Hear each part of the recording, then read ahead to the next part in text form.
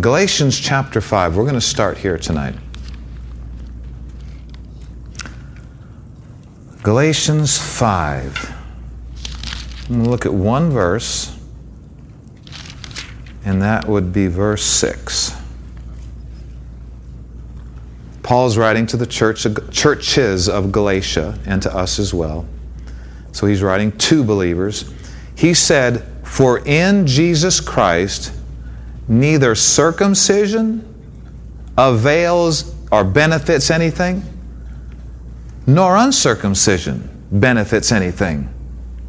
And how many know under the Old Testament, circumcision was something God told them to do?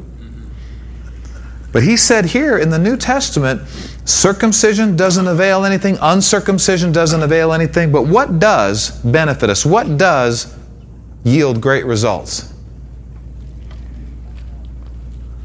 But faith which works by love. So let's analyze this verse just a little bit here. It's interesting because we've got people today saying the most important thing you need to do, the biggest thing that needs to happen, the way you're going to get the biggest results is if you do this and you do this and you do this and you do this. You know, pointing to maybe scriptures under the law. But you know, Paul said that's not what's going to get you anywhere. But then you got people saying, no, it doesn't matter what you do. It doesn't matter if you do this or do that. Paul said even that doesn't avail anything. Works or no works? What avails, guys? Why do you think our church is called Faith Heights Church? Because it's half of what avails much. And the other half is love. Right. I put it like this. It's not works and it's not works that avails anything. Right. And we've got people fighting over this today. Works. If you want to see this and this and this. And then we got other people saying, it's not works. It's neither. Right. How many think we should get on board what really works? It's not circumcision that avails anything. It's not uncircumcision that avails anything. It's what? It's faith which works by love. So I want to talk to you about something tonight that I think will revolutionize our faith and make it easier to receive healing and miracles from the Lord. All right? I believe the Lord has quickened us tonight to pray for the sick, to pray for anybody, lay hands on anybody that needs a miracle. But if you get this in you first, it's going to be a lot easier to receive in just a few minutes from now. So let the Lord do in your heart what He wants to do, so when it's time for ministry, it's way easier for you to receive. We don't have to work on God's end. We don't have to work on trying to get God to be a better giver, or to want to do something for us that He wants for us more than we want. What we need to work on is our ability to receive. And this will help you to receive from the Lord what He's been trying to get into your life for a long time. Right. All right, so we're going to entitle this tonight, Love Makes Faith Easy. Love makes believing God for something easy. A lot of our struggles in this area are that we just don't want certain things with a strong enough pure motive. And this will really help, guys. So in Galatians 5:6, we see right here that faith works by love. So sometimes we got to talk about love if we want our faith to work better, or even at all. I mean, know sometimes we got to talk about love. Yep. Let's talk about love. Amen? So, there's two big words in the New Testament. If you look in 1 John, you don't have to do it, but in 1 John chapter 3, John says the summation of the New Testament requirement for believers is this. You ready? This is His commandment. Now you hear that singular, but He mentions two things. Just like a coin has two sides, but it's the same coin. The two big words in the New Testament are, quote, this is His commandment, that we believe. Everybody say believe. Believe. Faith. We believe on the name of His Son, Jesus Christ, and, other side of the coin, love one another as He gave us commandment. That pretty much sums it up. Right? Well, these are the two big words in the New Testament. We see it in Galatians 5:6. We know it's true. So if you would please, turn to James chapter 4 just for a minute. James 4. Love is what makes faith work really good. And if you need to receive anything from the Lord, it's going to come to you by faith. It's the way the Lord designed the system. It doesn't come by works. It doesn't come by some other means. It doesn't come by good work. It comes by faith. Many people are wondering why their faith is not working properly. I believe tonight will furnish you with some answers to that question, if in fact it applies to you. That's between you and the Lord. You know where you're at. He knows where you're at. But I really believe we got to go a step further than having faith. We also got to be something. Right. We have something, but we also got to be something. People of certain demeanor, character. So, James 4:3. Let's go ahead and read it. This deals with prayer. James says, "You ask." Now, notice the words here. You ask. This is prayer. James says, "Hey, believer, you ask, and God just chooses not to give it to you." No, there's not a problem with the giving end. There is some tweaks that need to be done on the receiving end. It didn't say you ask and God doesn't want you to have. He wants you to have. He says you ask and you receive not. See, that's your receiver there. Your receiver's got to be in good shape. You ask and receive not. Why, James? Because you ask amiss. That means with wrong motives. He says, here's the wrong motive. He says, you're asking that you may consume this answer from the Lord on your own lusts. Well, that's the opposite of love. Love seeketh not its own. Right. Love's not in this thing for itself. And so this scripture tells us that you can ask for a legitimate thing from the Lord and not receive it if your motives aren't right. Well, there's no greater motive for receiving answer to prayer than love. Faith says you can do anything. Faith says you can do this, you can do that. Love comes on the scene and says you have to. Faith says you can. Love says now you have to. There's some lives at stake here. There's some benefit for other people at stake here. There's glory to God at stake here. And when love comes on the scene, faith goes into high gear because now some things have to happen because love won't put up with some things that's hurting people, that's binding people.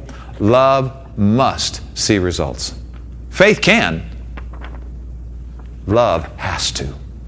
You put a faith that can do anything connected with a love that has to see some things happen, you've got miracles. Amen. There must be love at the heart of any faith project for powerful change to happen. Love must be at the heart. When I say faith project, something you're praying for, something you're believing for, something you're confessing the word toward. Love, there must be love at the heart of every faith project for powerful change to take place. Reasons have to be pure, right, and how much more pure and right can you get than love? Let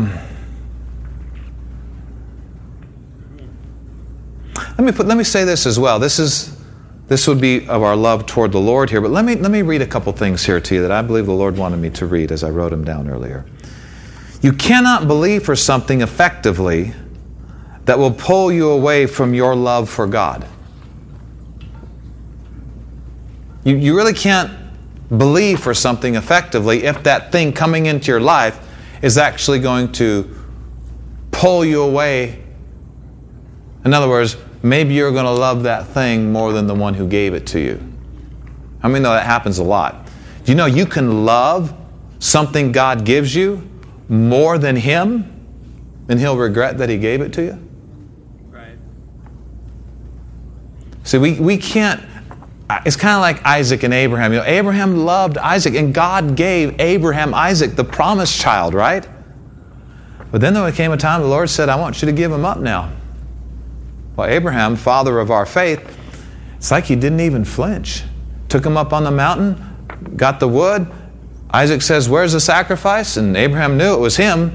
He said, God will provide. That's a great faith confession. The Lord will provide. And I mean, Abraham is totally ready to sacrifice his son on the altar with a knife, fully persuaded that God was going to raise him from the dead if he went through with it. If you read the book of Hebrews, it talks about how Abraham received him in a figure risen from the dead if he had to go through with it. So Abraham's about ready to sacrifice his only son, the promise that God gave him. And an angel spoke up and said, Abraham, Abraham, do your son no harm. You know, sometimes God just wants you willing to do something for Him as opposed to actually doing it. You have to be willing to do anything for the Lord if He can really use you at all in any area. He needs you completely sold out to Him in some areas. And part of it's for our sake too, because it's dangerous to try to do some of these great things for the Lord and not be totally sold out to God. I mean, I heard of a minister, sad. I mean, Lester Sumrall talked about a minister in the Great Welsh Revival, I think it was, that his name was Stephen Jeffries, I believe, and he had a vision one day of a bleeding lamb appeared on the wall, and it changed this young man's life. And he went into the healing ministry and had tremendous results. I mean, miracles and healings, just tremendous revival. He'd seen this bleeding lamb. The Lord gave him this vision, and he realized by the blood of the lamb, people can be healed. By the blood of the lamb, people can get miracles. This is a serious issue. I mean, by the blood of the lamb, you can rise up from death's door. So he's having all these miracles in his ministry, primarily in the area of people who were paralyzed. Sometimes gifts of healings manifest stronger in one area than another in certain individuals' lives. And he had a great anointing in the area of palsy and paralyzing conditions. He got great results in that area. Well, one day, he looked up and said, because I mean, people are coming from everywhere.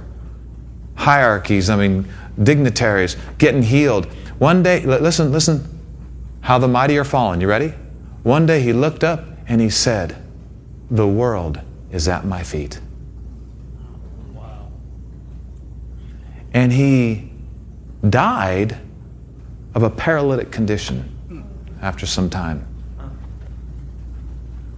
The praise of men crippled his physique, is what I say in one of these songs. I wrote a song, How the Mighty Are Fallen. And I talk about Saul, and I talk about, in the song, I talk about Jonathan and how they died, how the mighty have fallen, and Solomon, and then I added Stephen Jeffries in there. And it's so sad because you got to watch out, man. When that kind of power is turned up in your life, you have to be, you can't want something that later could destroy you if your character is not solid in God and right where you should be in the Lord.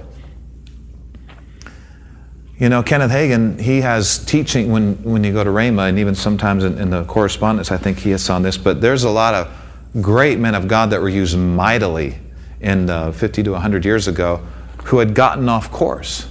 But I mean, a legitimate prophet, legitimate ministry, and they'd gotten off in some areas. And, you know, when you ask for greater power and greater ministry, make sure you have the great commitment that goes with it.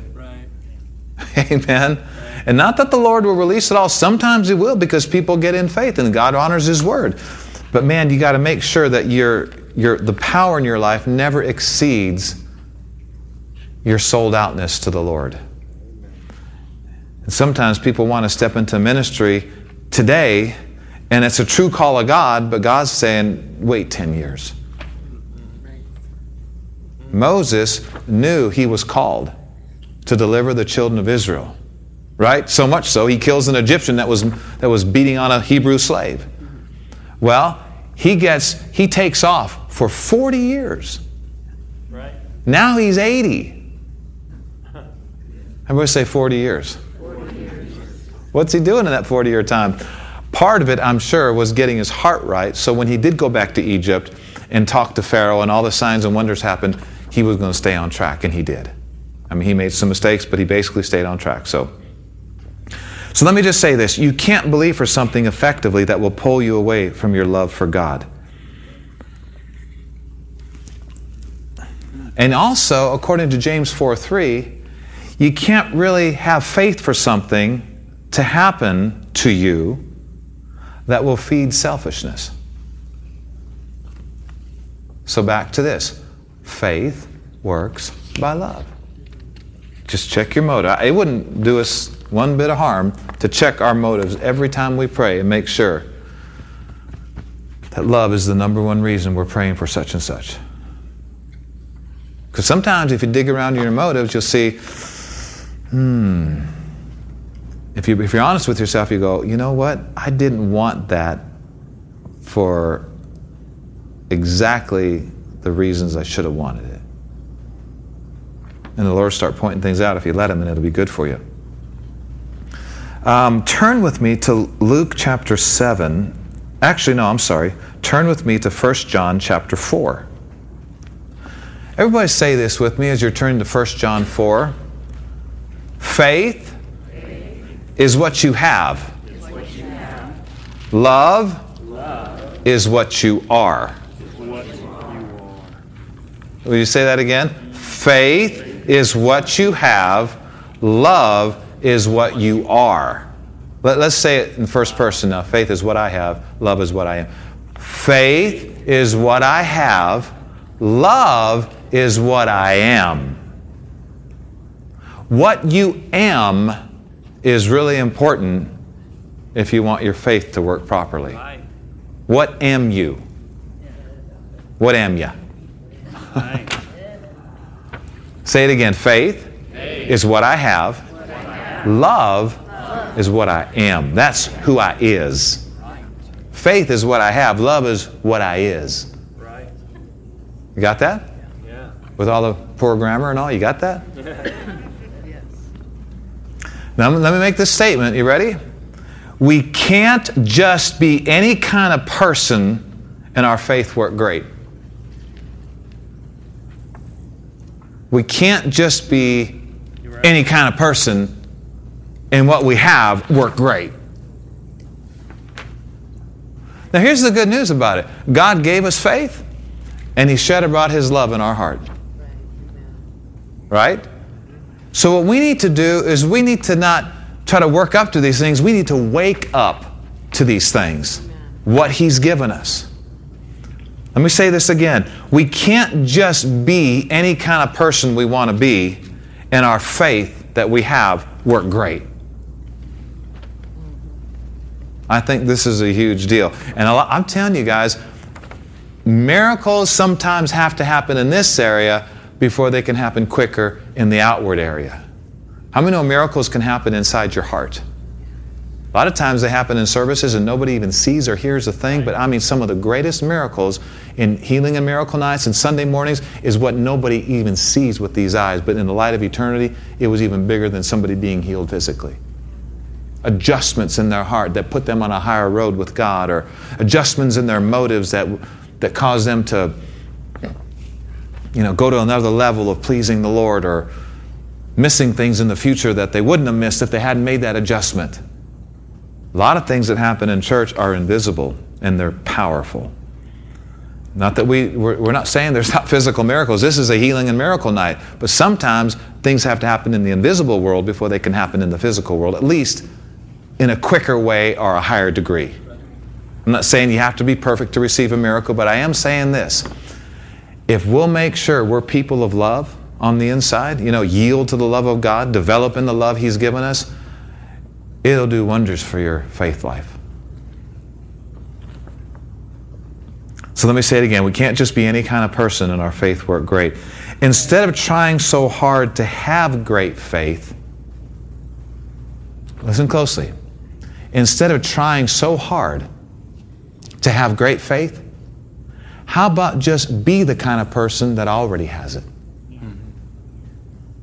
Come on, there's certain kind of people that already have great faith. It's interesting to me, we're going to look at it here in just a minute, but it's interesting to me that one of the only, I think two people he said this to, one of the only men he said had great faith in his whole ministry on earth was a man who had no books on faith. Not saying anything against books on faith. Get them. We need them in this hour because of all the junk that's crept into the 2,000 years since Jesus' day. But this man didn't have a Bible. This man didn't have faith books. This man never heard Kenneth Hagin, right? This man didn't ever heard Paul. This man never heard Jesus that we know of. And Jesus said he had greater faith than all the people in Israel.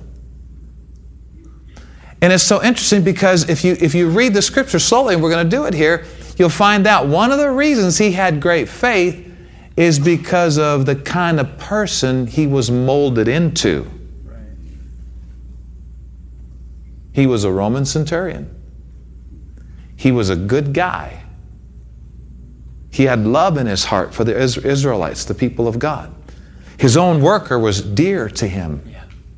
And I thought, and I'm going to tell you something the Lord told me about that passage we're going to read in just a second that blew me away and it totally revolutionized my life. But let me say it again. Instead of trying so hard to have great faith, why don't we work on being the kind of person that already has it? Right. What kind of person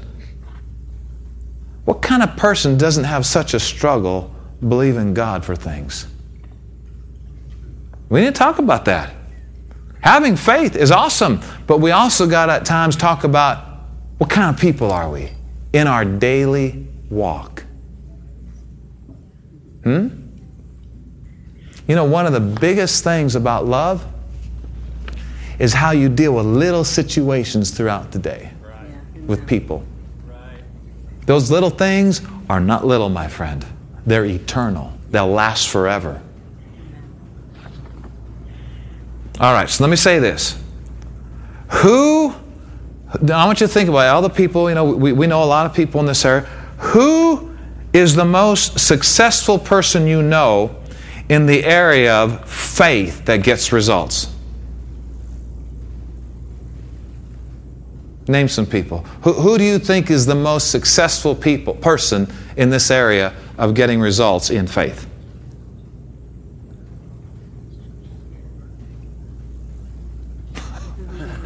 Huh? Keith Moore. He's got some mighty results. Abraham. Kenneth Hagin, Kenneth Copeland, me, thank you, Mark Hankins. All right, let me just say this, all right. To me, the most successful person in this area of getting results with faith is God. I wonder if God is love has anything to do with His amazing faith. You think? I wonder if God is love has anything to do with Him being able to say, light be, and all of a sudden, light comes basically out of nowhere on the scene, 186,000 miles a second. Hasn't stopped yet after 6,000 years. Right. That's called great faith. Right. I wonder if that kind of faith has anything to do with God is love. Look at 1 John 4:16. Come on, do you think what he had anything to do with who he is? Do you think that what God has anything to do with who He is? Yes. Man, I do. When your motives are right, your faith comes to attention and says, what do you need done? Look at this. John said, we have known and believed the love that God has to us. You ready for this? God is love. Now, God has a lot of powerful things, right? God has power. God has wisdom, right? But God is love. I like to put it this way. God is nothing so much as He is love. I mean, there's coming a day prophecies are going to fail, tongues are not going to be necessary anymore, knowledge is going to vanish away. But what's going to last forever? What's going to be around 10 billion years from now? Love. Love lasts. Some of these other things have expiration dates on them. I'm thankful for prophecy. I'm thankful for tongues. It's still in effect. But there's coming a day that's not going to be here anymore. You know what is? Love. Right. Isn't that awesome? How many are glad you serve a God who is love? Aren't you glad it didn't say, God is judgment, Right. and he that dwells in judgment dwells in God? How many are glad it didn't say, God is angry? How many are glad it didn't say, God is strong? This is his nature. It said, God is love. I like that. And we haven't even scratched the surface on what that means. There's been a couple times in my life where I entered into a degree of the love of God where I almost couldn't take it. I almost fell down, just fell over. It's only been a few times in my life, but I entered into part of his love and I could barely handle it. I almost had to say, Lord, turn it down. Love for a certain person. There wasn't too long ago, love for a certain person hit me so strong that I thought I didn't know if I was going to be able to breathe. I started praying and trying to release the love through me, and it worked. And there's something about the love of God that just, it fixes everything. So look at this. God is love, and he that lives in love, because see, you can visit, pull it out when, an unlovely person's in front of you and say, oh, where's that love? Oh, there it is. Okay, how many think it's better to live this life of love?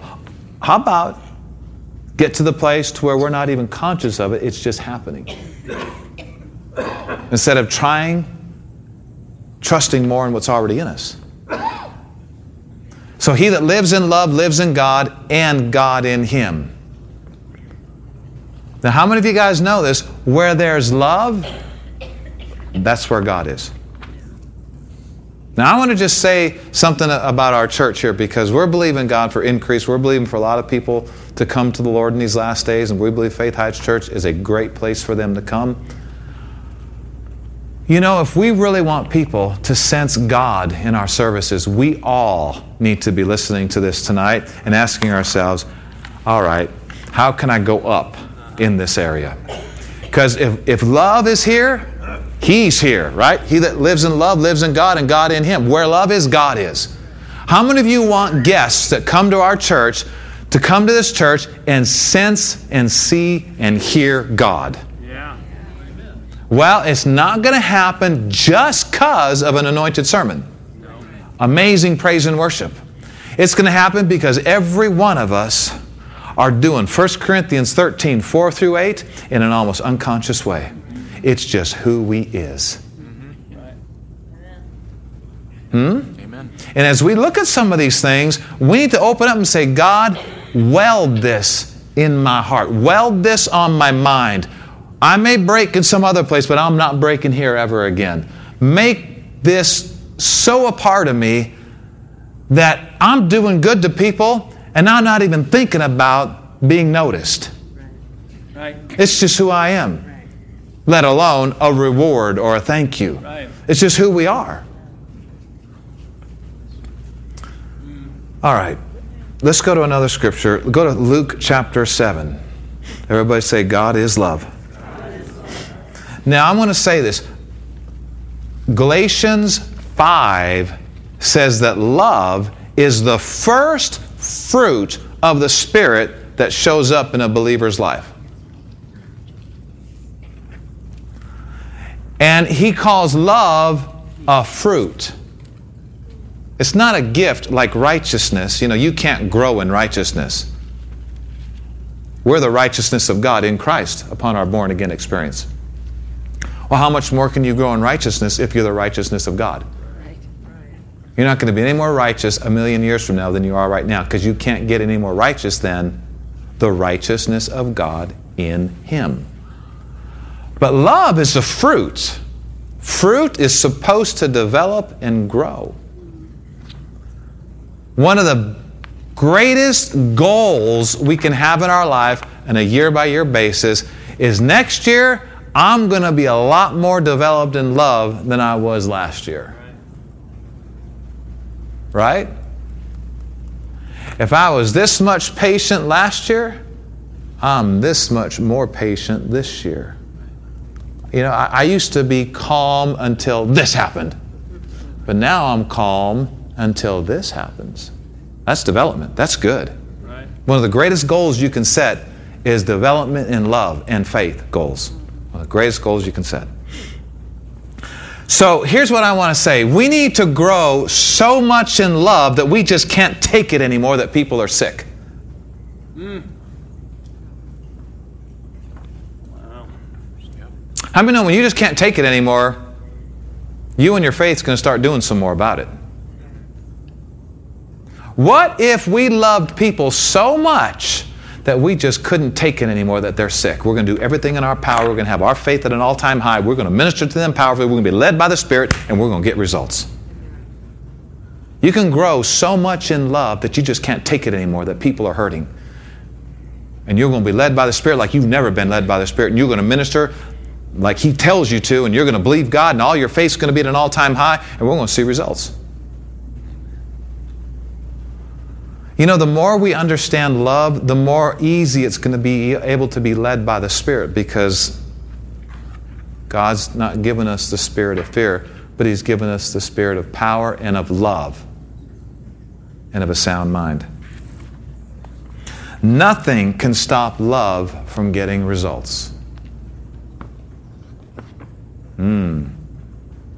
Nothing can stop love from getting results.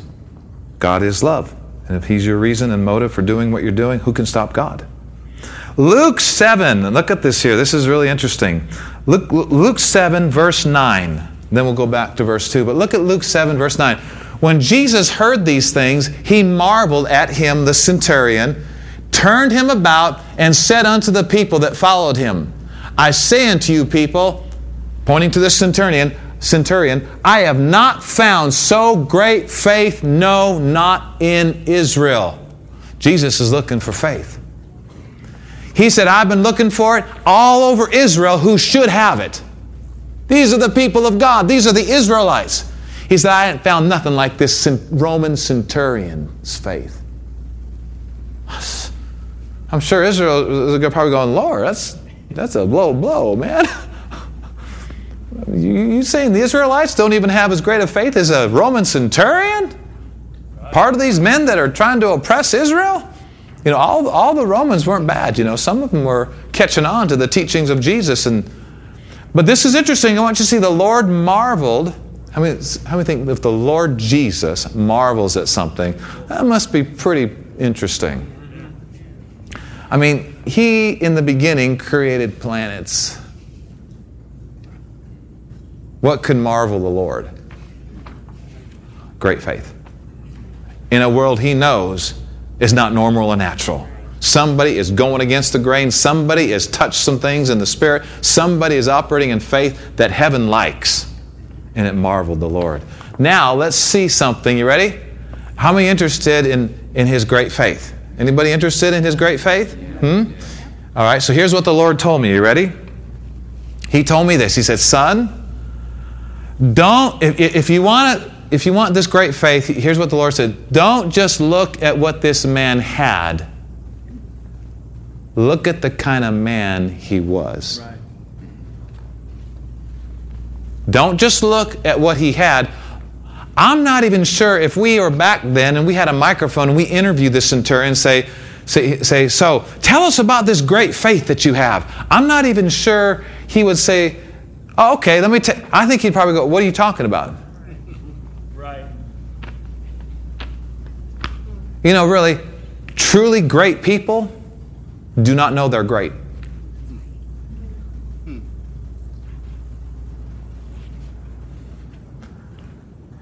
It's almost like an unconscious move. It's almost like, well, who wouldn't take the Lord at His word? Duh. Why do you need 49,000 hours of teaching on faith? Why don't you just take the Lord at His word? He didn't lie. Am I saying we don't need teachings on faith? That's stupid. Of course, Jesus taught on faith a lot. Paul taught on it. We've got to hear teachings on faith. But we can't just take the principles of faith and try to use them. We've got to be the kind of people that ignite that faith. You can have dynamite, whoop-de-doo, if you never have a match. You know what I mean? The old-fashioned kind. Dynamite without a match is dead. Dynamite works by a match, a flame, right? Right.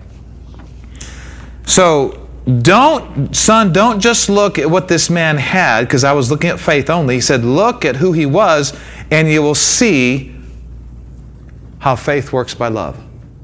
So you want to see a couple things? Back up to verse 2 now. You see that the Lord said he had great faith. Let's find out what kind of man he was.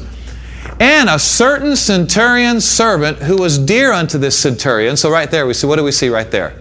We got a centurion, he's got a servant, and this servant was not just some employee. Come on, you're not cleaning that floor. What are you doing? This servant was not just a worker for this man. This man saw this person as an immortal soul. Amen. He was not just interested in his work, he was interested in him. Yeah. Right? I pray that we all develop in this. I know as a leader in the church too, I want people who work for this church to look back and go, what I became working in that church is worth more to me than every paycheck I ever got. And I'm working on it to see that can happen more and more.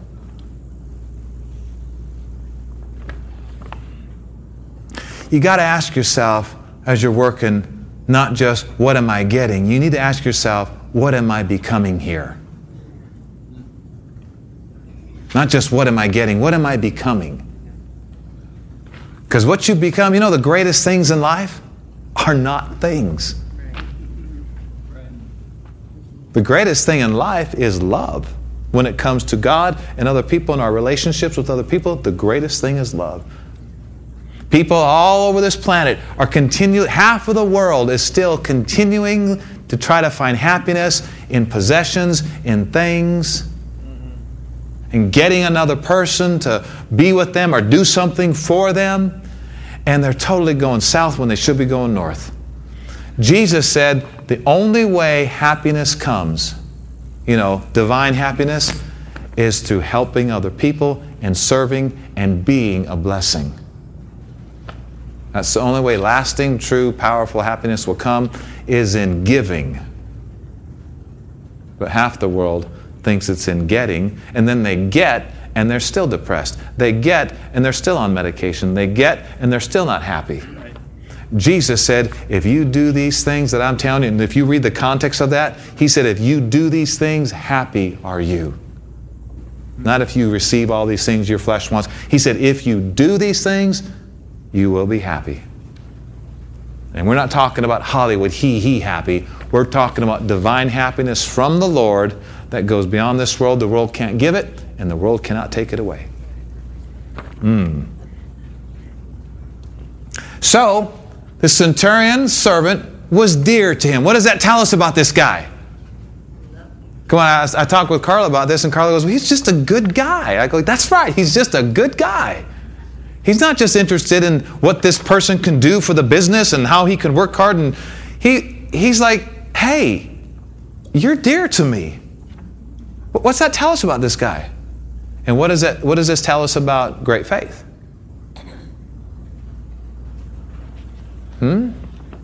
Great faith does not work in an environment of selfishness or meanness or unkindness or haughtiness. Right? Great faith doesn't work in those environments.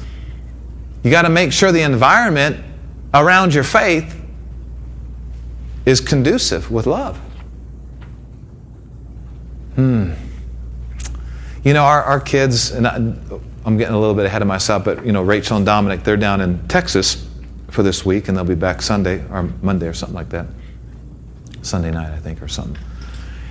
And they got to visit Joel Osteen's church, and one of the things that I see in Joel Osteen's life is found in 1 Corinthians chapter 13, and I believe it's a number one ingredient why he is so successful. Now, I know he lives in a city of how many millions? Does anybody know how many? 4 million, maybe? 4 million people in Houston. So the ratio, you know, if we look at our church and his church, he's still bigger than us ratio-wise, but we're not 4 million people, and I don't know how many, they got 28,000 members or something. They bought the Compaq Center in downtown Houston, you know, and remodeled it. It's a church now, have 2-3 services every Sunday. But one thing that I can tell about Joel Osteen from teachings and also from talking with people who actually have been with him physically in his presence, Jeremy Pearsons was telling me over coffee one day in Branson when we were at Keith Moore's meetings. Jeremy Pearson said, you know, we got to go to Joel Osteen's house, and we got to, you know, there's a bunch of pastors there. He said, one thing I'm going to tell you about Joel Osteen. They are the nicest and kindest. He's talking about Joel, his staff, his helpers. He said they are the nicest and they are the kindest people that he has ever met in his life. And he's Kenneth Copeland's grandson. He said they are nice personified. Kind. Cool. Kind people. And I thought, what's the very top of the list of what love is? Love is patient and kind. Well, that's what God is. How many glad God's kindness is at the top of the list toward us? And long suffering. Amen. Right? And I thought, what is that, Lord? And the Lord said, that virtue, that spectrum of love, kindness, is a huge, huge word. If this church would just turn up the kindness knob a few notches, I'm telling you, we will grow. Are you saying, Pastor, we're not kind? I'm not saying that. I believe we're kind. We get so many good reports on greeters in our church. The people that walk in, the first people they meet are the greeters. We've probably gotten more good reports from visitors and guests about our greeters than anything else. Right. At least that's what I've heard personally. But how many know we can all turn up the notch of kindness? Right. Huh? You know it's kind to look people in the eye when they're talking to you? Right. You know, even if it's not somebody you want to talk to right now because they're over there and you're kind of going, that's just not kind. How many know it's kind to remember people's names when they come back the second time you call them by their first name? That's kind. And love is that. You know, if you're really interested in growing in love, God's going to show you more and more what it is. Amen. And what it ain't.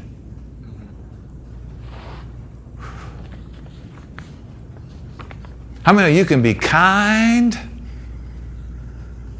and bold at the same time? Yeah. So, let's read on here. Go on. The centurion's servant who was dear to him was sick and ready to die. So we see right there, the centurion's got a good heart. Next verse. And when the centurion heard of Jesus, he sent unto him the elders of the Jews, sent to Jesus the elders of the Jews, beseeching Jesus that he would come and heal his servant. Now notice this. And when his delegation, the centurion in this gospel account, stayed at home and sent delegates to Jesus.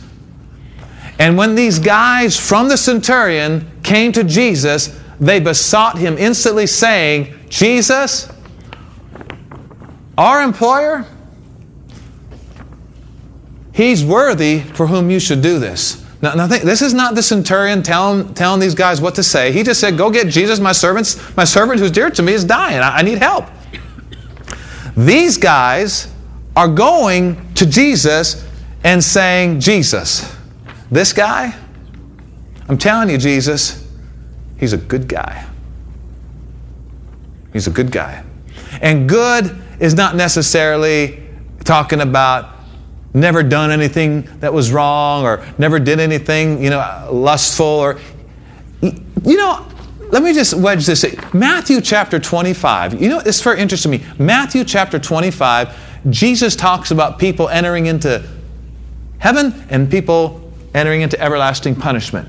And it's real interesting, those that entered into everlasting punishment, there was nothing said about sins they committed.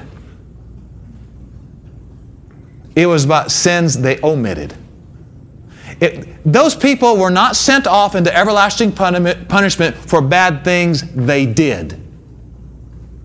It was for good things they weren't doing. This is where love comes in.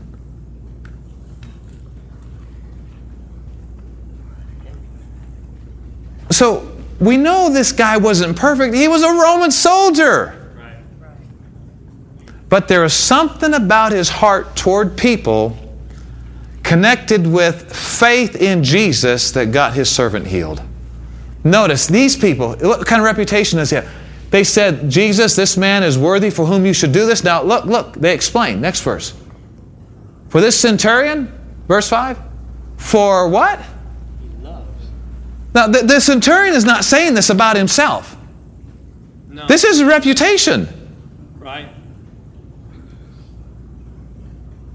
Really, character is not about what you do in secret. Character is about what other people say about you, right? This is interesting. He loves our nation. And what? He didn't just say, I love you, Israelites. I love you. He did something. And I'll bet this man was not saying, you know what? I'm going to do this act of love and build them a synagogue. When you're truly walking in love and living in love, you're not doing things with thoughts like that on your mind. It's natural. In other words, when you're living in love, you're not trying to love. Right. Somebody has to tell you, wow, that was an act of love. What are you talking about? Oh, well, I guess it was. You know what I mean? Uh-huh. He loves our nation. He built us a synagogue. Next verse. Then Jesus went with them, and when he was now not far from the house, the centurion sent friends to him, saying, Lord, don't trouble yourself. Very respectful. Very respectful. I wonder if that has anything to do with the great faith. He said, Lord, trouble not yourself. I'm not worthy you should come under my roof. But he did love people. I don't know what he was referring to here. I'm not worthy that you should come under my roof. But he did love people. He may not have been perfect in all the A through Z technical things in his life, but he loved people. I'm not worthy you should come under my roof, but speak the word. Next verse. Wherefore neither thought I myself worthy to come unto you. Oh, respectful. But say in a word, and my servant shall be healed. Jesus, I know I'm not technically perfect. I'm not worthy you should come under my roof, but I have a servant who's hurting. And putting all this other stuff aside, I need help. And you can help me. And I'm going to be bold about it, Lord, not because I'm perfect, but because I love my centurion, my servant. I love him. And I believe, Lord, you're the one that can get him, you can get him healed. You speak the word. How can he have such boldness and at the same time say, I'm not worthy? There's heart issues going on here. And I'm sure there's also some natural issues going on. But the heart issues is what he was most interested in. He says, saying a word and my servant shall be healed. Next verse. For I'm a man also set under authority. I have soldiers under me. I say, go to one, go, and he goes to another, come, and he comes to my servant, do this, and he does it. He recognized the Lord's word had power when it came to sickness and demons, like his word had power when it came to getting things done in the Roman army. Right. And next verse. When Jesus heard these things, he marveled at him, turned about, and said to the people that followed, I have not found so great faith, no, not in Israel. And you'll read the next few verses that his centurion was healed, and the Lord said, as you have believed, so be it done unto you. Right. I have not found so great faith, no, not in Israel. So, we know he had great faith. Let's talk about that. Let's examine that. Let's dig into that. But how about we also at times think about what kind of people just have great faith? What kind of people, instead of trying to get something, let's just be the kind of person that comes with the package with that kind of person. Being a man like this, faith comes with the package. I believe it goes back to the first scripture. Faith works by love. This man had great faith because he had great love. You know, love has to see some things happen for people to be helped. And if you've got faith that can do it, and now you have love that has to do it, what's left but a miracle, right? So in closing, before we give you a chance to come forward, I believe some things are happening in the heart. Let me just read you a couple things. Turn to 1 Corinthians 13, and I want you to look at verse 8. 1 Corinthians 13:8.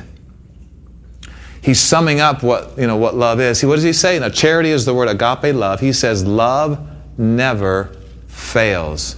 So anything you do in love and anything you do for love can't fail. Love will enhance your ability to receive healing and also to minister healing to other people. Faith says, I can get you healed. Love says, I have to get you healed. Faith says, I can get you healed. Love says, I must get you healed.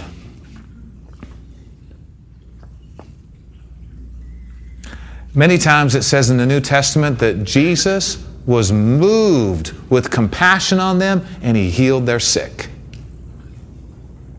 I thought interesting. Jesus was moved with compassion and healed their sick. Jesus was moved with compassion and healed their sick. Compassion moves you into a place of successful ministry, which includes great faith. Let me read this to you before we read that. Did I give you a final scripture? Okay, let me read this to you here.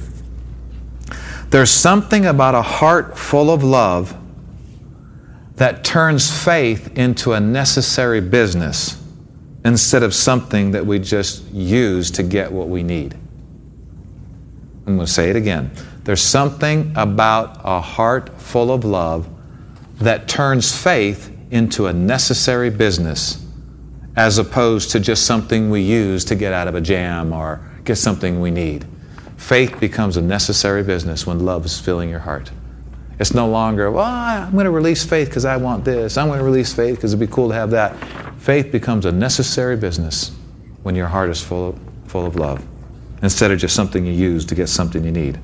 Walking in love is more of now listen to this. Walking in love is more of an unconscious lifestyle of good toward others than constant remembrances of principles to practice. Is that touching your heart? Is that getting a little deeper there? Let me say it again. Walking in love is more of an unconscious lifestyle of good toward others than a constant remembrance of principles to practice. Love naturally would have others get the best. Okay, I wanted to share a couple of these things just before we close. We're going to dissect some of this as the Lord leads, but let me just tell you, according to 1 Corinthians 13, go to verse 4, Helen, we'll close with this. 1 Corinthians 14, it says, love suffers long and is kind. First thing at the top of the list of what love is it suffers. See how people are messed up in their definitions of love in the world? Love suffers long and is kind. Love does not envy. Love does not vaunt itself. One translation says love's not going on a parade saying, look at all the good I've done. Love is not puffed up. Keep going. Love does not behave itself unseemly. See, these are like the little things in everyday life. Mm-hmm. This is love. This is what's going to last forever. The little things you have opportunities to do in your daily life is what's going to last forever. Paul said, faith, hope, and love. Greatest of these, love. Yeah. Faith, hope, and love remain forever, but the greatest of these is love. Love does not behave itself unseemly. Love seeks not her own. Love is not easily provoked. Love thinks no evil. One translation says, love believes the best of every person. Refuses to think evil of other people. Doesn't keep record of wrongs. Keep going. Love does not rejoice in iniquity, but it rejoices in the truth. Love bears all things, believes all things, hopes all things, and endures all things. Love never fails. So let me say a couple words about some of those characteristics and we'll close. Love naturally. Everybody say naturally. Love naturally would have others get the best as opposed to themselves. Love seeketh not her own. Everybody say naturally. This is something I want us to start practicing immediately. Love would naturally want somebody to get on the stage before themselves, even if they're just as talented. Love would naturally want somebody in their church to get that position that's so awesome before themselves. Everybody say naturally. Now, we're not maybe there yet, but we can get there as quickly as we're serious about getting there. Because we've seen things in our church. We've seen people. We've actually seen people, and I'll take the blame for not teaching on love enough, okay? But I've actually seen people who have left the church because we asked them to step off of the stage from singing and be a leader in another department. And we put somebody else in the place on the stage. Now, what would love do? Love would go, glory to God, let him get up there. Put me behind the scenes. I don't care. Let him get up there. Amen. I mean, if you got one position in a church, you got two people that would be perfect for that position, what would love do? Love would say, you take it. Right? And if they're both walking love, they go, no, you take it. Right. Then one would have to take it so the other could exercise that love. And then now they're both walking in love. And that's heaven on earth. Yeah. What if this happened in marriages? Come on, if you're cooking on the stove, you got two pieces of bacon on the frying pan. One looks really good, one looks pretty good. What would you do? You'd give the really good one to your spouse. Now, this needs to be natural, not even thinking about it, not even trying. It's just who he is. Right?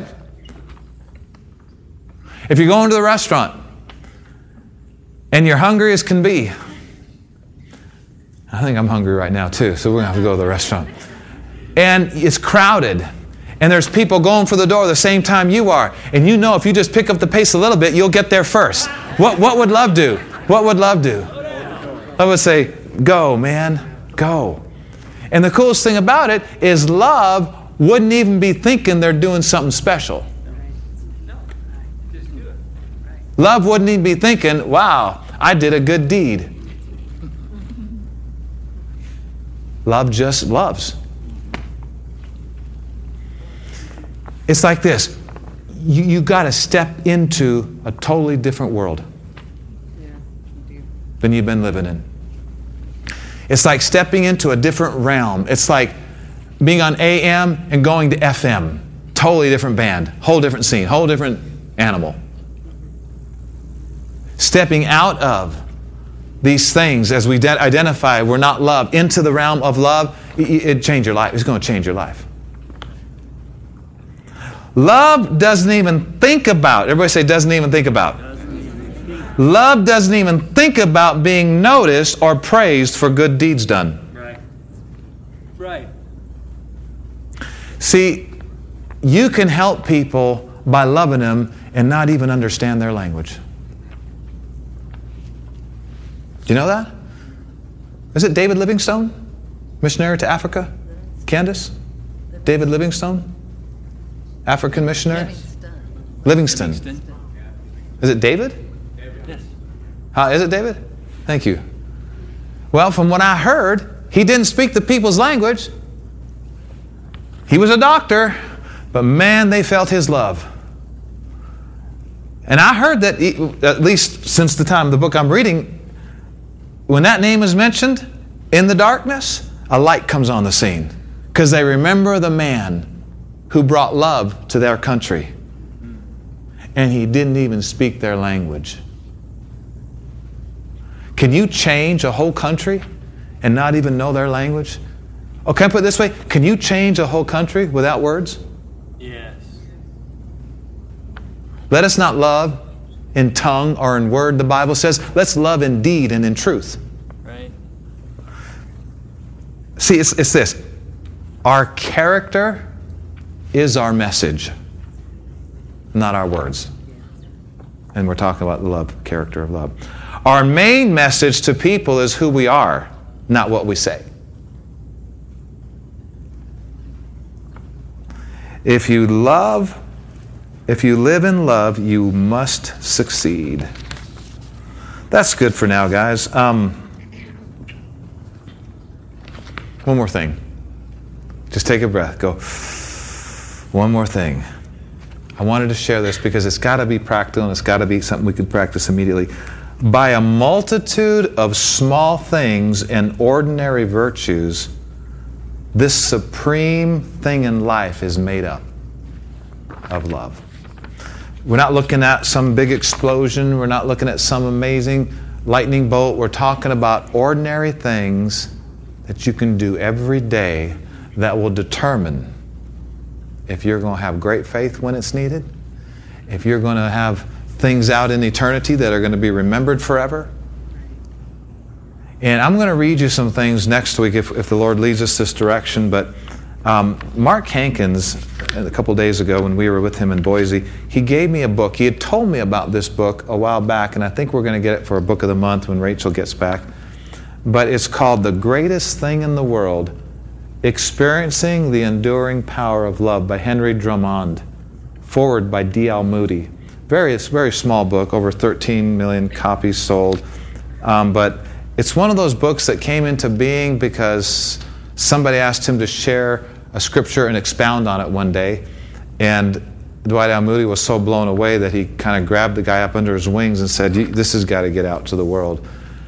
And this book, it's really interesting because I started reading like the first 10, 20 pages of this book, kind of like, okay, Mark gave me this, Pastor Mark gave me this book, I'm going to read these pages. Get zero out of it. No, just zero. Just,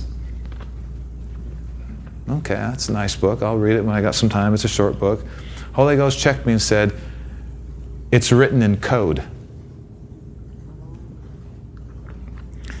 He said, you're not going to understand what he says in this book unless you slow down and really want to know more about love.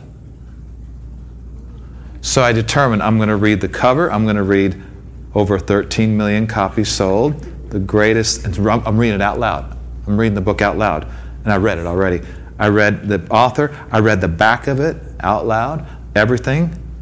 And then I read the table of contents.